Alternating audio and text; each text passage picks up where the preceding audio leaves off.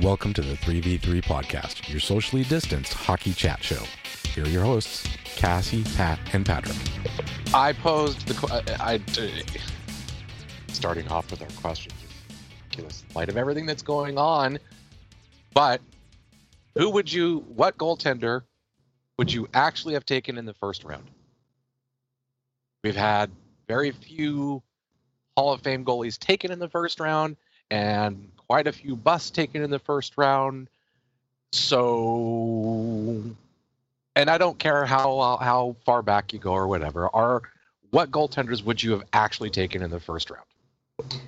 All right, so because I know that Pat's going to pontificate on this a little bit, so I'll get my piece in first.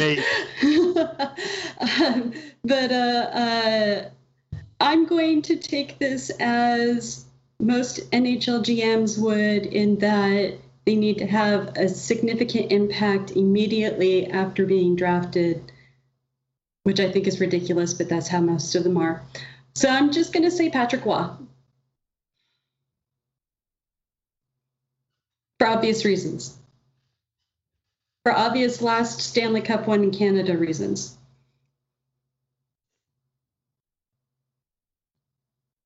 That's all I got. The math checks out. Yeah. It really does. All right, point of order. There are very few Hall of Fame goalies, period. So those that are taken in the first round, the numbers are just... Damn the hockey men and their unwillingness to just open and expand their mind, just to understand goaltending is not that complicated.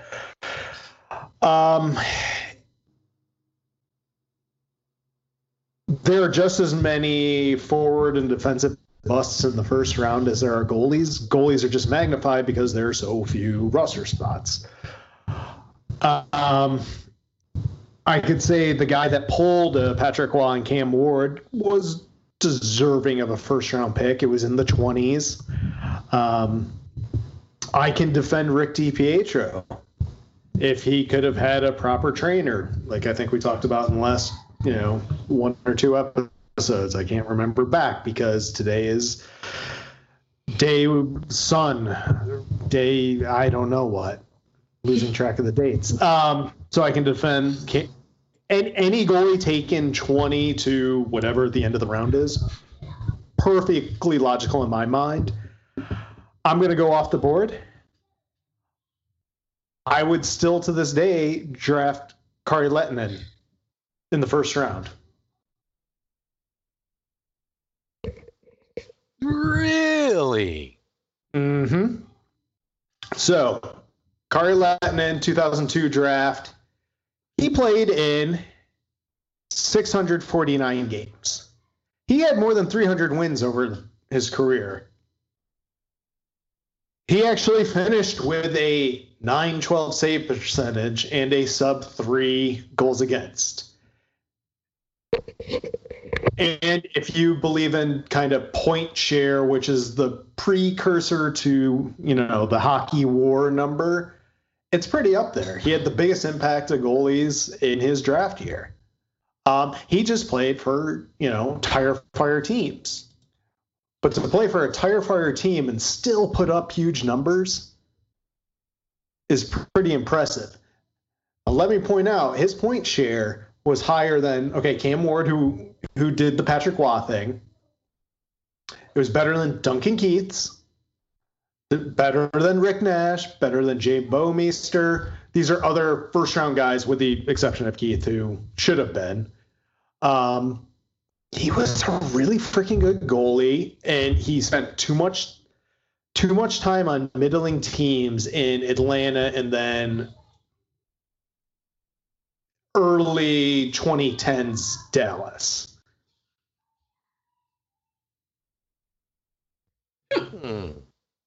So let's say he doesn't go second overall to Atlanta. What if he slides back to, say, I don't know, the LA Kings at 18?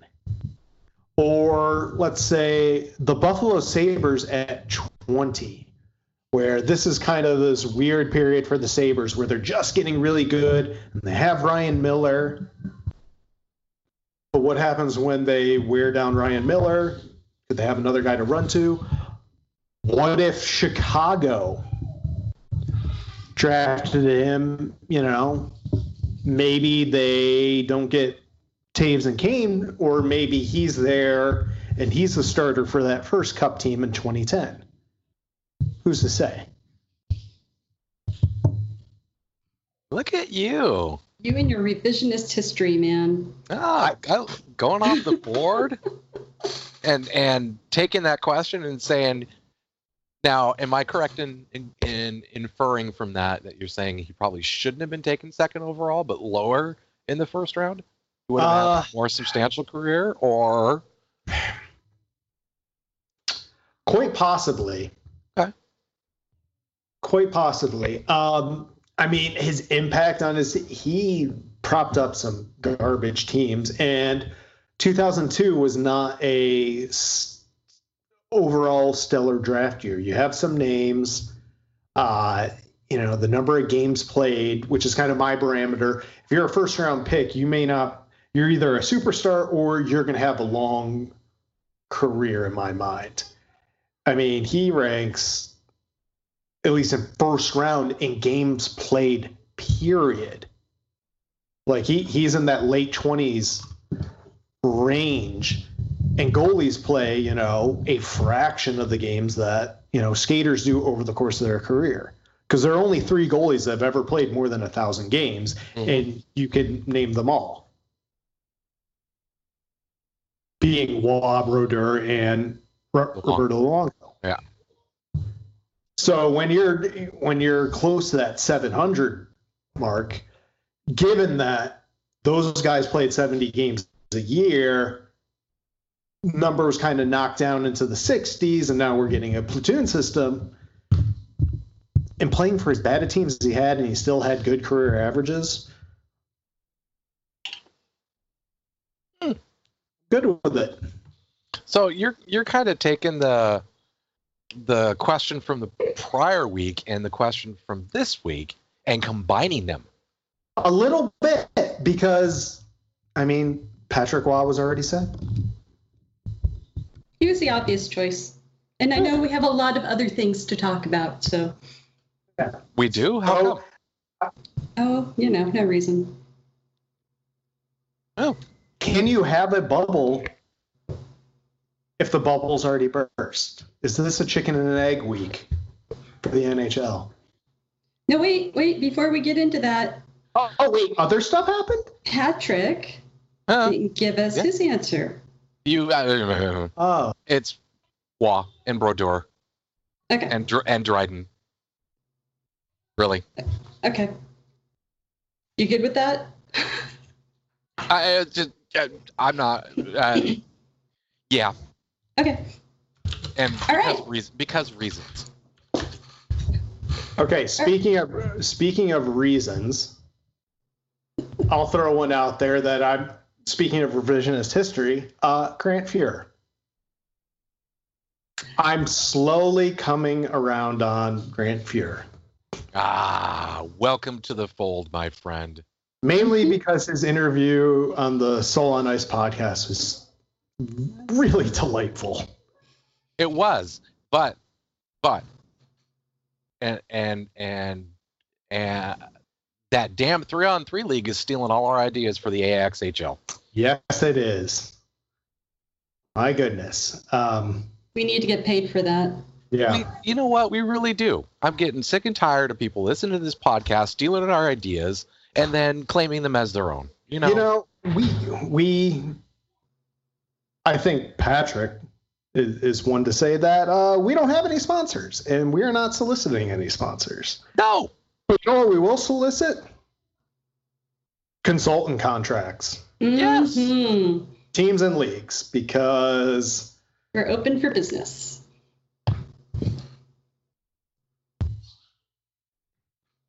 We've got the right ideas, and everyone just uses them or uses them as talking points on various media platforms. And never gives us credit. But we're not one to name names, Jeff Merrick. Too Many Men podcast. Anthony Stewart. Yeah. Sportsnet. Mhm. AHL. What? Okay. So bubbles. Were we talking about bubbles? Bubbles? Bubbles. Bubbles? Bubbles. And how the NHL screwed themselves over by not making their second phase a bubble phase. Seriously. Like, epidemiologists have been telling them to do. I honestly don't think it would have mattered. Because I don't think some of the people who... Okay, let's back up. We don't know who... Let's back up even further. Of the reports out that players and team personnel have tested positive for this COVID-19, I'm not sure that bubbling phase 2 would have made any bit of difference. Well, considering that players are saying that, when they go into their bubble for the tournament, they want to have options for entertainment while they're in the bubble. It's like, you guys are not, you're missing the definition of bubble here. They want to reserve restaurants so that they can all go out to restaurants after games, and they want to do other things. And I'm just like, you're not getting this, are you? The amount of I want my normal life during this is like, come on. I know, right? I get and I understand the desire to have some form of normalcy, but come on. Just, okay. Frickin' let it go. Yeah. Before we get into talking about what the hub cities will be, because unfortunately they're gonna push through. They're gonna make this happen. When it happens and when it starts is a different story. Mm-hmm. But apparently in the next 6 or 7 days, there are going to be some sort of votes done by the PA, whether that be the executive board, which is a single representative from every team, or a body at large vote on CBA issues, return to play issues, what have you. Is there any way, I know they've already agreed to the return to play format, is there any way anything should be approved with the idea that players should return to wherever their home team city is, instead of reporting immediately to a bubble and conduct all training camps in a single location? That makes too much sense. So once again, we are available for hire. At reasonable consulting fees. Mm-hmm. I start at $2 million. I don't know about Pat and Cassie. I'll take $2 million Canadian. I hear the league is looking at the Canadian dollar, so I'll price myself at $2 million Canadian. Well, Since I am a woman, and of course my opinion means less than your white man opinion does, I'm just going to have to settle for $1 million, I guess. Well, and traditionally women do get paid less for the exact same work. Right. But of course, people will justify that because stuff, right? Mm-hmm. Yeah. Things and stuff. Mm-hmm. Yeah. Because Lord knows you don't have any, worthwhile ideas, Cassie. Good. No, and it's not like I'm educated or anything and have a degree or whatever. Oh, hell no. 11 players, and I'm still bumfounded that the whole Austin Matthews thing got out there. I mean, I get the joke saying, along the lines of he couldn't let a security guard do her business. What makes you think you'd be capable of social distancing? But still, they've been very careful, even previously when NHL players had been tested positive for COVID-19, not to release information like that. So, I don't know what Canada's HIPAA looks like, but I can't believe that it's any less stringent than the US's. Apparently, professional athletes don't fall under that. Because this all came out with the NFL like a week or two ago. Well, but some of the NFL issues were players and agents releasing that news, or at least confirming to reporters, and then reporters break the story. And correct me if I'm wrong, but I mean, does HIPAA even apply? Like, this is more just a common decency issue where I'll be honest and say I think if an athlete tests positive, the athlete should come out and say it for the betterment of society, but I do respect their choice to either conceal or publicize those results on a case-by-case basis. But does HIPAA even apply, even if it were just you or me? It means that the medical professional doesn't release the news, and who knows where Steve Simmons got his information from, because he was the one that broke the story. I tend to think it's not from medical people, but an agent or a player who skated with him in, Scottsdale, or someone doing the testing. Who knows? Yeah, it's always the touchy thing, because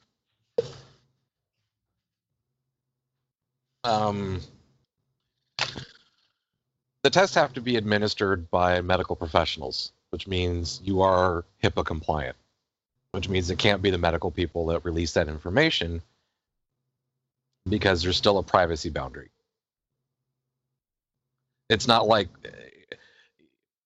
between the medical professional and you, it's very much lawyer-client confidentiality, right?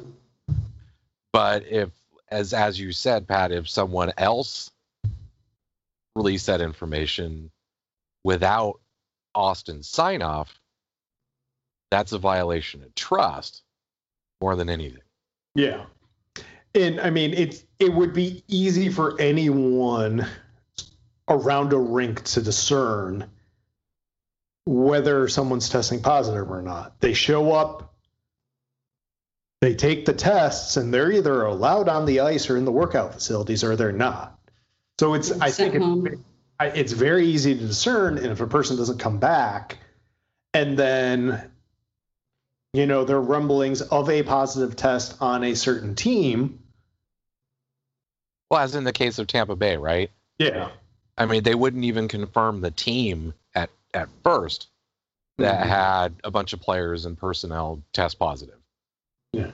But I think at this stage, and the league came out and said it, or at least it said it in either Toronto's release or the Lightning, that the league will be making all notices from this point on, because they're trying to control the story from the East Coast elitist media. Which is why they want to put their hubs in, the Pacific time zone. Oh, is that right? Oh. Yeah, crazy, huh? Yeah. Vegas and Vancouver? Latest rumor? God, I love this, because with the whole exponential growth in cases in the U.S. still, and the damn near exponential decrease in cases in Canada, I wonder if maybe both hub cities aren't in Canada. No, they're actually talking, last I heard, it was either the front runners, I should say, are Vegas and Vancouver, although Edmonton, they haven't ruled out any of the Canadian cities yet, so Edmonton and Toronto are still in. Yeah, they pared down their number from 10 to 6, with I think the other U.S. cities being Chicago and probably Columbus, although I'm not sure about the 2 U.S. cities.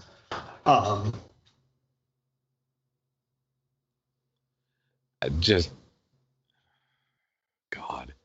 Now, did you know you could do things prior to 7 p.m. local time in the world? Did you know that was possible?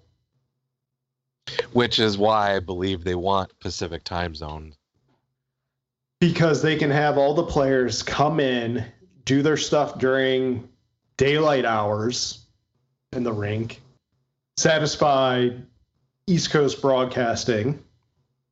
So say a noon start in the Pacific, 3 p.m. in the East, which everyone's home, everyone's going to have stuff on in the background. Well, that's what I'm saying. And they can get back in before curfew. They can have their quote unquote entertainment options available to them while still getting a night's rest in or whatever. Having 2 things on the West Coast makes sense to me, other than broadcasting capabilities. Well, and maybe also they're considering more than 1 game a day. Oh, they have to be. Oh, minimum 2 a game. Yeah. I mean, in each hub, yeah. I mean, they have to be. There's no other way to do it and have it done tentatively by early October without doing 2 games a day. Yeah, and it'd be in each hub. To run 3 would be pushing it in each individual rink, because even with next to no people in the building, ice is still going to be garbage. But if you can get it to 2 or 3, or there's also the testing aspect that has to go on too, and then because that's going to take time to get through all the players and all the staff. And not to mention, I mean, they're in a bubble, but they'll still want to keep some sort of separation between certain individuals, whether that be team staffs. Like, I can see the players commingling. Everyone else involved, whether it be broadcasters, league, whatevers, whether they're stats keepers, officials, I think there's going to be still some sort of distancing between certain groups within the bubble. So I could see wanting to have a period to get a team out and then get a new team in, even with dedicated locker rooms for everyone.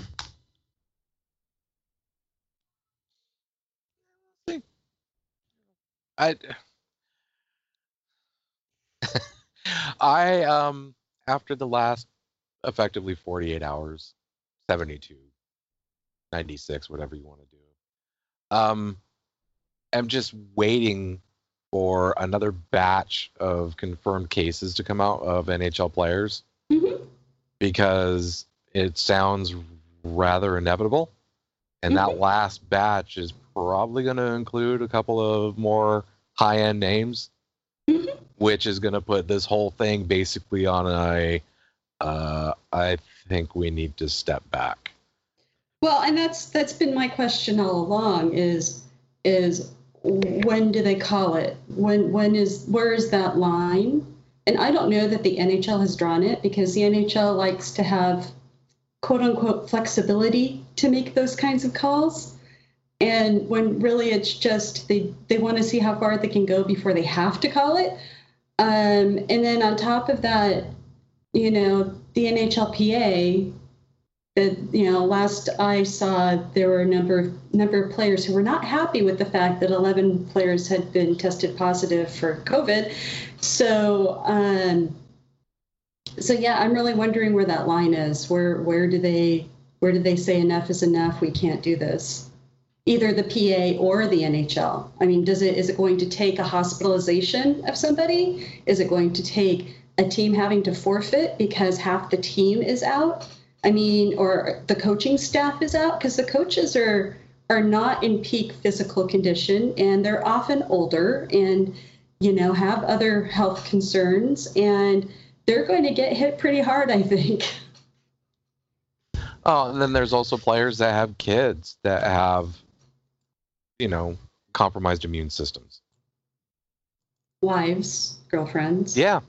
Parents. Any other siblings or and that doesn't even begin to get into the players themselves who might have issues that make them more susceptible to the more severe cases of COVID.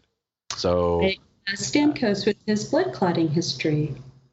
Yeah, as we're finding out that this is a little bit more of a cardiovascular repercussions in COVID. And then who is the New York Rangers player with type 1 diabetes? Capo Caco. Yeah, he was saying that he's going to play no matter what. Well, and Max Domi too, right? Is it type 1, I think? Type 1 or 2? Either way, it doesn't matter, right? They're, and if... They're at-risk populations, yeah. Yeah, I mean, and if there are any players that have had their spleens removed. Yeah. Well, Peter Forsberg no longer plays, so we're okay there. Yeah. Oh, please, somebody needs to go bubble wrap Peter Forsberg, by the way. Just humor me and do it, please, okay? Sweden. Good luck with that. Yeah, I know. Yeah, and by the way, how about all those players that are over in Sweden where they've been rather laissez-faire about the whole thing? Mm-hmm. Let's just have them all come back in quarantine for 2 weeks before they do anything. They've waived that. Canada was working on a way to waive the 14-day quarantine, and the United States has already waived it. The Department of Homeland Security, I think. Oh, because I really want to trust them when it comes to medical. Right, and so they've already the NHL's already cut a deal with them, saying that they're now considered quote unquote essential personnel, NHL players and staff. And so the United States government has deemed hockey players to be essential people, and they don't have to worry about the 14-day quarantine, which is why probably there are cities in the United States that are still under consideration for being hubs, because Canada hasn't quite fully committed to waiving the 14-day quarantine period yet. They're talking about it, but they haven't committed to it yet. Last I heard. We're all gonna die. Just...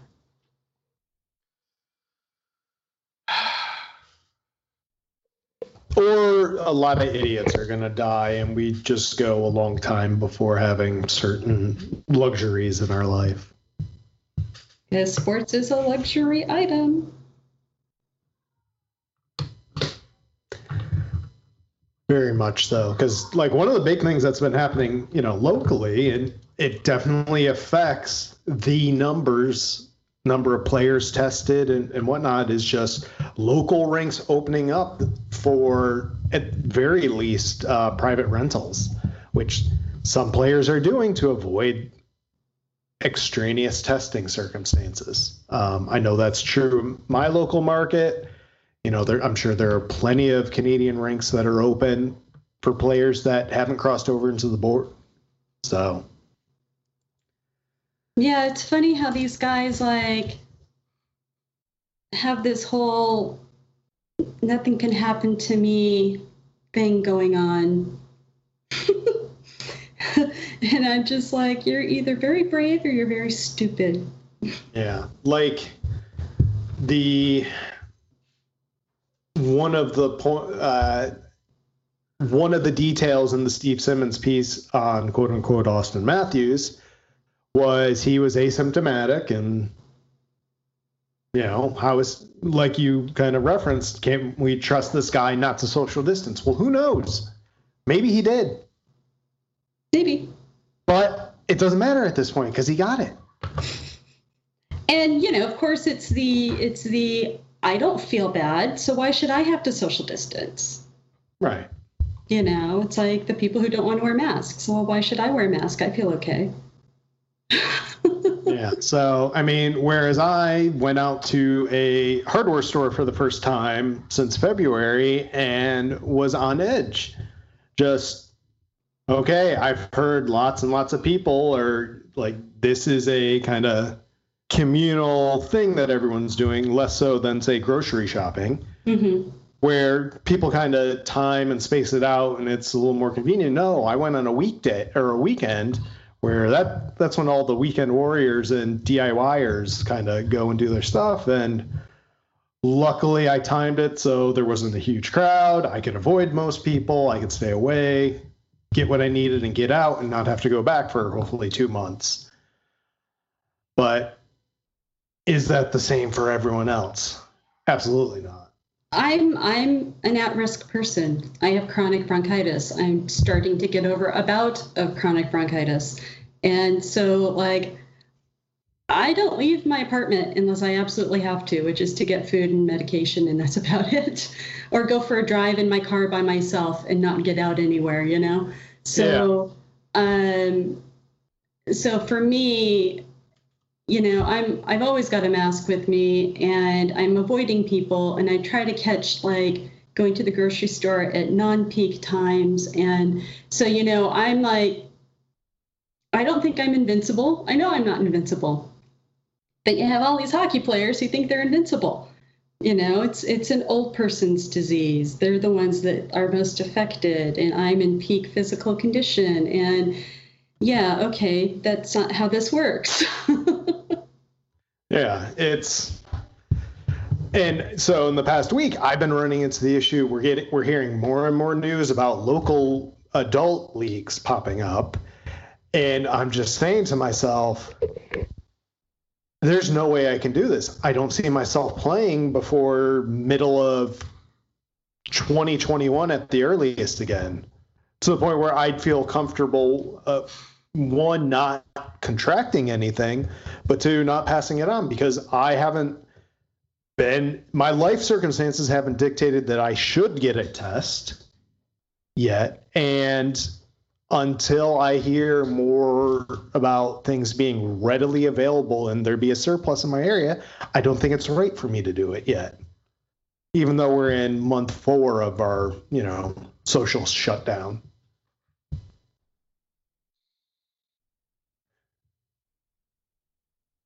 Oh, God.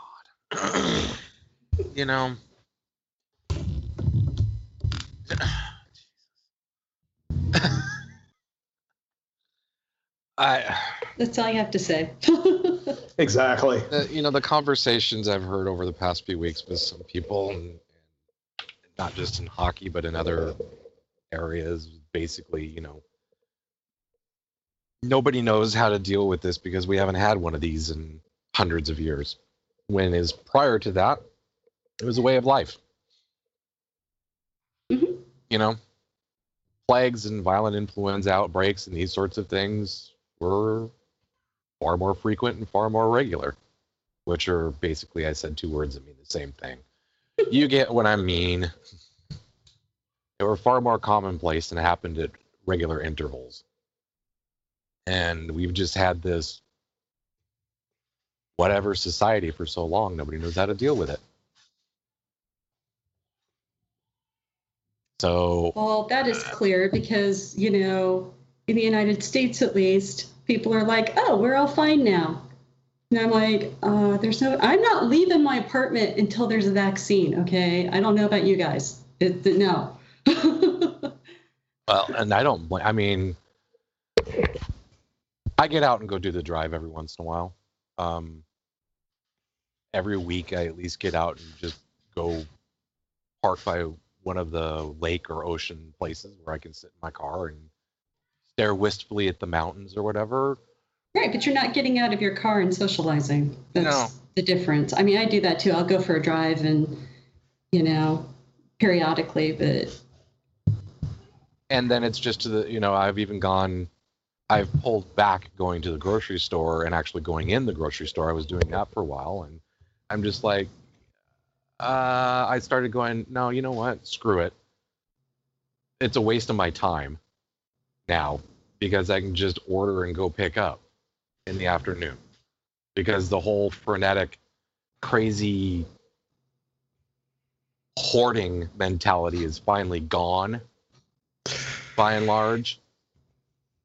So people aren't just like clamoring and freaking out and stuffing all of the pickup times at our grocery stores up, where you can't get in for like 5 days or something.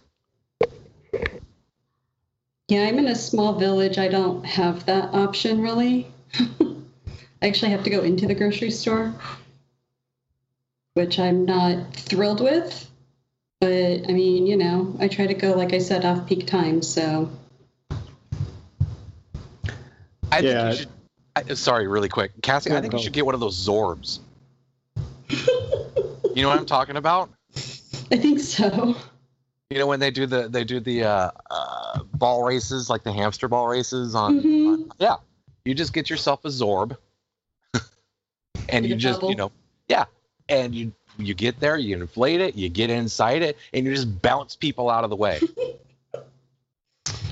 As the proud owner of a piece of the netting from the 2006 Stanley Cup Finals, which I won by doing a Zorb race. Did they have more than one final? Yes. Hockey did, not the NHL. Whatever. Let's rename the damn thing so we don't run into this stupid semantics issue. Yes, the English is correct. What would be the fun in that? I don't know. Maybe the thing that happens on the ice, but craziness. Anyway, but that's asking way too much. I know. Actually, the breathability inside one of those things is better than you would think. Yeah. I mean, you'd still wear a mask, but what I'm saying is you would have your social distancing, right? And a fun / safe way to get people the hell out of your way. Fun and safe for me. Yes. After the people I'm like shoving out of the way. Cassie, you gotta remember, in today's society, no one gives a shit about you. It's all about themselves. So if you just take that mentality and only care about yourself, just go barging through with a Zorb on, right? Because that's effectively what they're doing to you. But enough about the NHL owners. Oh, I was gonna say that. It was right there. You beat me to it. I mean, honestly, I should say baseball owners, but we don't care about that. Other than, they're possibly even more stupid than the NHL at this point. But, whatever. No, they just they don't care about labor negotiations like the NHL does because they're not waiting on big contracts to be signed between, TV partners or big things that will make them money. They can afford to do it and be morons. Yeah. But. So what else have we got this week? Probably some stuff that's just not worth talking about. At least from our point of view. Pagula. I was talking about more Eugene Melnick news, but yes, we do need to talk about Pagula. Darian Kim doing Pagula things. Pagula. Yeah. I love that they fired the hockey department IT guy, and then we're like, oops, hired him back. We made a mistake. Sorry. And how, if you're that guy, do you not go, I'm sorry, you did what? Okay, great. I'll take that 20% salary increase now. Thank you very much. Mm-hmm. Boy, and that for sure happened. I doubt it. Because they probably had the guy in a panic state, right? What the hell is he going to find another job right now? Nah, okay, tech sector, you're right. Because IT people have been deemed essential by their businesses. So if he's willing to take certain risks in life right now, you could find a job. But we don't know what he's able. They say IT, but it, that is such an all-inclusive term. And it's terrible. Non-tech people. It is. And it's all-inclusive term for non-tech people. I mean, who knows what his role in the I and or T was. Mm-hmm. So, we know people that are IT department people. But oh my God, and I'm going to use. No, I won't use the S word again in the same show. But what an excrement extravaganza that organization is. Mm-hmm.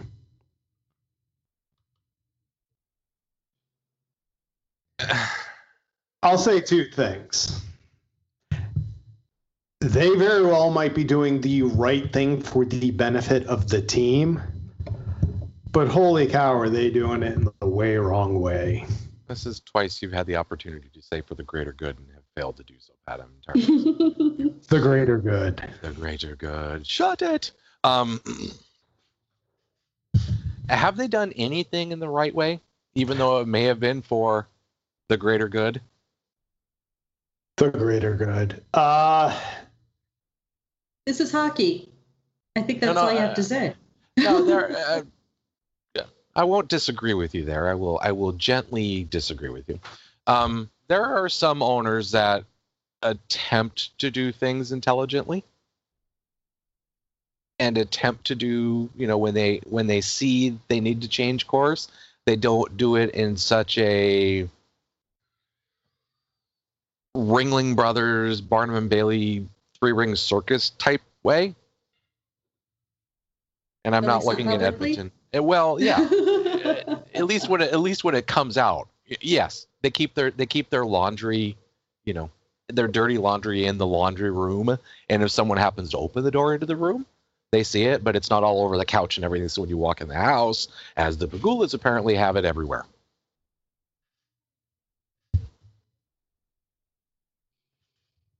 Because, yeah. I'm also wondering if some of the statements that they made about the being misled weren't also indirect shots at the fellow owners and the NHL itself. Because, generally when somebody buys a hockey team, they will consult with Bettman and Daly and those guys about who do you think should be good, or especially if they don't have any prior knowledge of owning hockey and may not be in tune with the sport overall. They get a lot of guidance from the league. Poor people. Well, yeah, and in some cases it works, in some cases it doesn't. But I'm just thinking about the LA Kings. Well, I'm thinking of a prime example, right? Is Bill Foley, right? In the Vegas Golden Knights. Right. The whole the whole documentary about the start of the Golden Knights and all of that kind of stuff. They do hint at. They got a lot of feedback, and they were given some names of who should be GM, who should be president of hockey ops, and so forth. We think these three guys. So, the Pegulas aren't immune to that, and that sort of statement of being misled, really was kind of telling to me. I think it's one of those that somebody said, if you're looking for a GM or you're looking for this or that, you need to look at these three people and blah, blah, blah, instead of what they appear to be doing now, which is just throwing their hands and everything in their hands up in the air and saying, we're going to do it our own way now. And that kind of seems like, I can't say it's the right or wrong way, We'll only be able to tell in hindsight, It's one of those things that, yeah, it was done in an unfortunate manner, but you won't be able to tell if it was right, wrong, good, bad, indifferent until 2 years from now, 3 years from now, when, things are either the same or they're changing finally.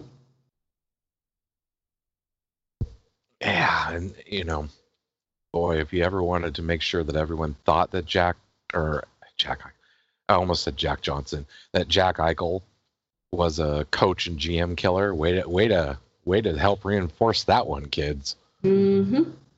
Give him your full-throated support. Jack Eichel comes out and says he's tired of this losing crap, and then, oops, all of a sudden that guy you gave full-throated support is now gone.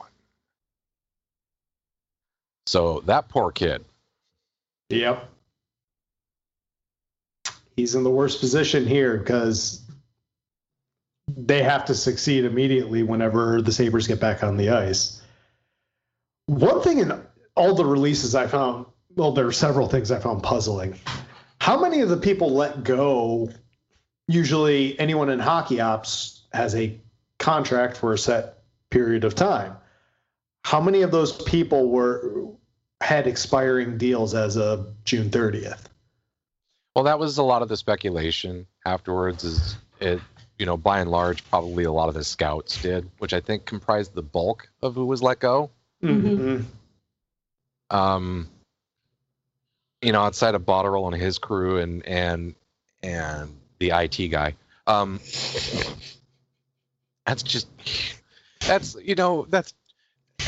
It's sloppy. It's sloppy. That's the one that. There is an IT crowd movie waiting to happen based on this story. They are kind of acting like the Redholms, aren't they? Boy, that's just like, someone hit reply all to an internal email thread when they actually just meant to reply to the individual that sent the mail. That's kind of what that feels like. Everyone on this alias is fired. Oops, Right. Just. Oh my God. And just when you think Melnick's, this is like a poor horse race. Who's the worst, right? Oh, Melnick's out ahead. He's out. Oh, but here come the Pagulas catching up fast from, oh my God. At least Melnick hired someone that can do his job. Well, at least he's being left alone to do his job. Yeah. Which it sounds like that's part of the problem here. It sounds very, part of the story sounds very reminiscent of Ron Francis and Tom Dundon when Dundon bought the team, or controlling share of the team 2+ years ago, where somebody wanted to do it one way, someone wanted to do something a different way, and that's just not going to fly when the points have been made across different platforms, podcasts, written pieces. Teams are worth a heck of a lot more, and the responsibility of a general manager has never been bigger. So, I feel I really connected to the "we've been led astray" comments as well. And it very much comes off to me like we're being recommended a person who could handle the 1985 version of this job and not what exists today. Not what we want it to look like today. Sorry. Yeah. I think it's rather it's businessman meets hockey man, and hockey man's out of his depth because he's not a businessman. Correct. Like with Botterill. Because the one thing that stuck out to me was that they had asked Botterill to pare back costs, and apparently he didn't, or he didn't know what to do or whatever, and so that's why he was fired. That was the official quote unquote reason. And it rang true to me because, you have Botterill, a longtime hockey man, player, and then, front office guy, and needing to make cuts to the staff for financial reasons. Well, he probably hired a bunch of those guys because it's hockey. And so, he's like, well, I can't fire my friends. I can't fire the people that I, promised a job to. What do you mean, nepotism? Yeah, crazy. I know. Or the opposite of Paul Fenton. Yeah. But what do lizards have to do with it? Anyway. Oh, good callback. And there it was. I like the but they don't know how to manage people or a staff. They know how to evaluate talent and pick a team. Sort of. Which was, I think, the other big takeaway was, okay, the AHL team and their coaching staff had success, but what the heck did that do for the Buffalo Sabres in the end? So the humorous perplexity from me of the IT guys firing, which I'm never going to let go, was augmented by the complete randomness of clearing house of the AHL. Yeah, why do you do that when they're like successful? Well, that's kind of my point, is they're successful, but who are they graduating to the Sabres roster that's making any impact? Which is fine. You know, I get where you're coming from, but you have to step back and go, whose fault is that? If these kids are successful down here and they're not being graduated, where does the blame lie? Right? I mean, those guys at the AHL can't, you know, just run up or run down to Buffalo and knock on the door and say, "Hey, take this kid." Right. I mean, you know, who's talking to the AHL team to like coordinate that at the very least. And it's not like those guys are sitting there, you know, going, "Don't tell him about this guy. Don't, you know, we need him to win. You know, don't tell him," you know, like they're trying to hide all these potentially great NHL players. So, you know, curbing your AHL coach during this cleaning of house really is befuddling to me. It's the everybody being lumped into they're not my people, so they need to go. Which is fine.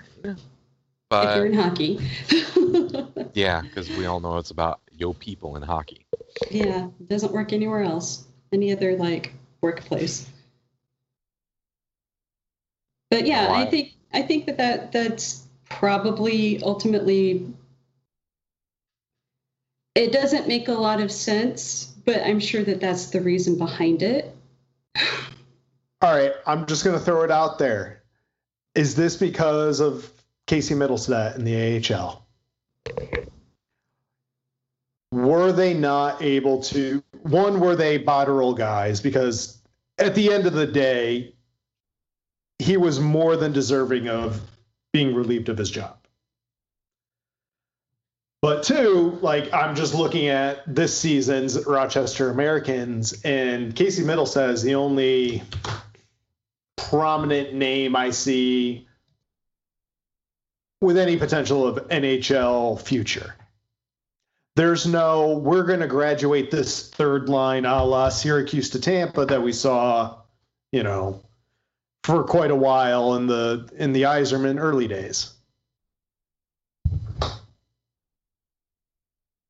So it's just a matter of, I don't think they have produced anyone to go and play on an NHL roster in a third or fourth line capacity.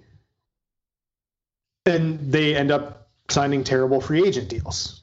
Like, that's kind of been the storybook for me for the entire Pegula regime post Darcy Regier. You mean like Christian Ehrhoff and Billy Leno and Yep. Or their blockbuster trades, while they never work out, it's always to fill roster spots on the NHL club. You look at the O'Reilly deal. You look at, just getting Jimmy Vesey. They're just filling NHL roster spots via marginal to bad trade. But isn't that a panic move? That's sort of prototypical of someone who's, the VC thing is just, it cracks me up because that was one of those, who's the best player in the NHL, or who's the best player who's not in the NHL right now coming out of college, and, it's this guy. Okay, so it's just a panic move. We have to sign him. Yeah. Because it doesn't cost us a draft pick, right? It just costs us a contract, and it's still an ELC type contract. So we can get it for quote unquote free. And we have to get him because he's that linchpin guy. And that just those things always smell of panic moves to me. Especially when apparently you're signing players to contracts that are too long for your own tastes, which is kind of the other aspect of this story. Yeah. To me, it's more of a they're not good at evaluating talent move. Oh, absolutely. It's the not having confidence in the people that you've drafted, and so you just figure that, well, let's get an established player, then we don't have to worry about that.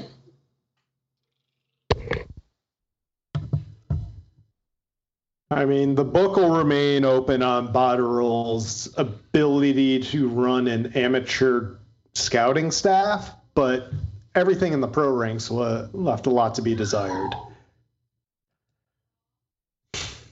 Yeah, I also wonder if this whole thing, the way the Fenton and Botterill situations came down, if Mike Fuda might now be less of a golden child, right?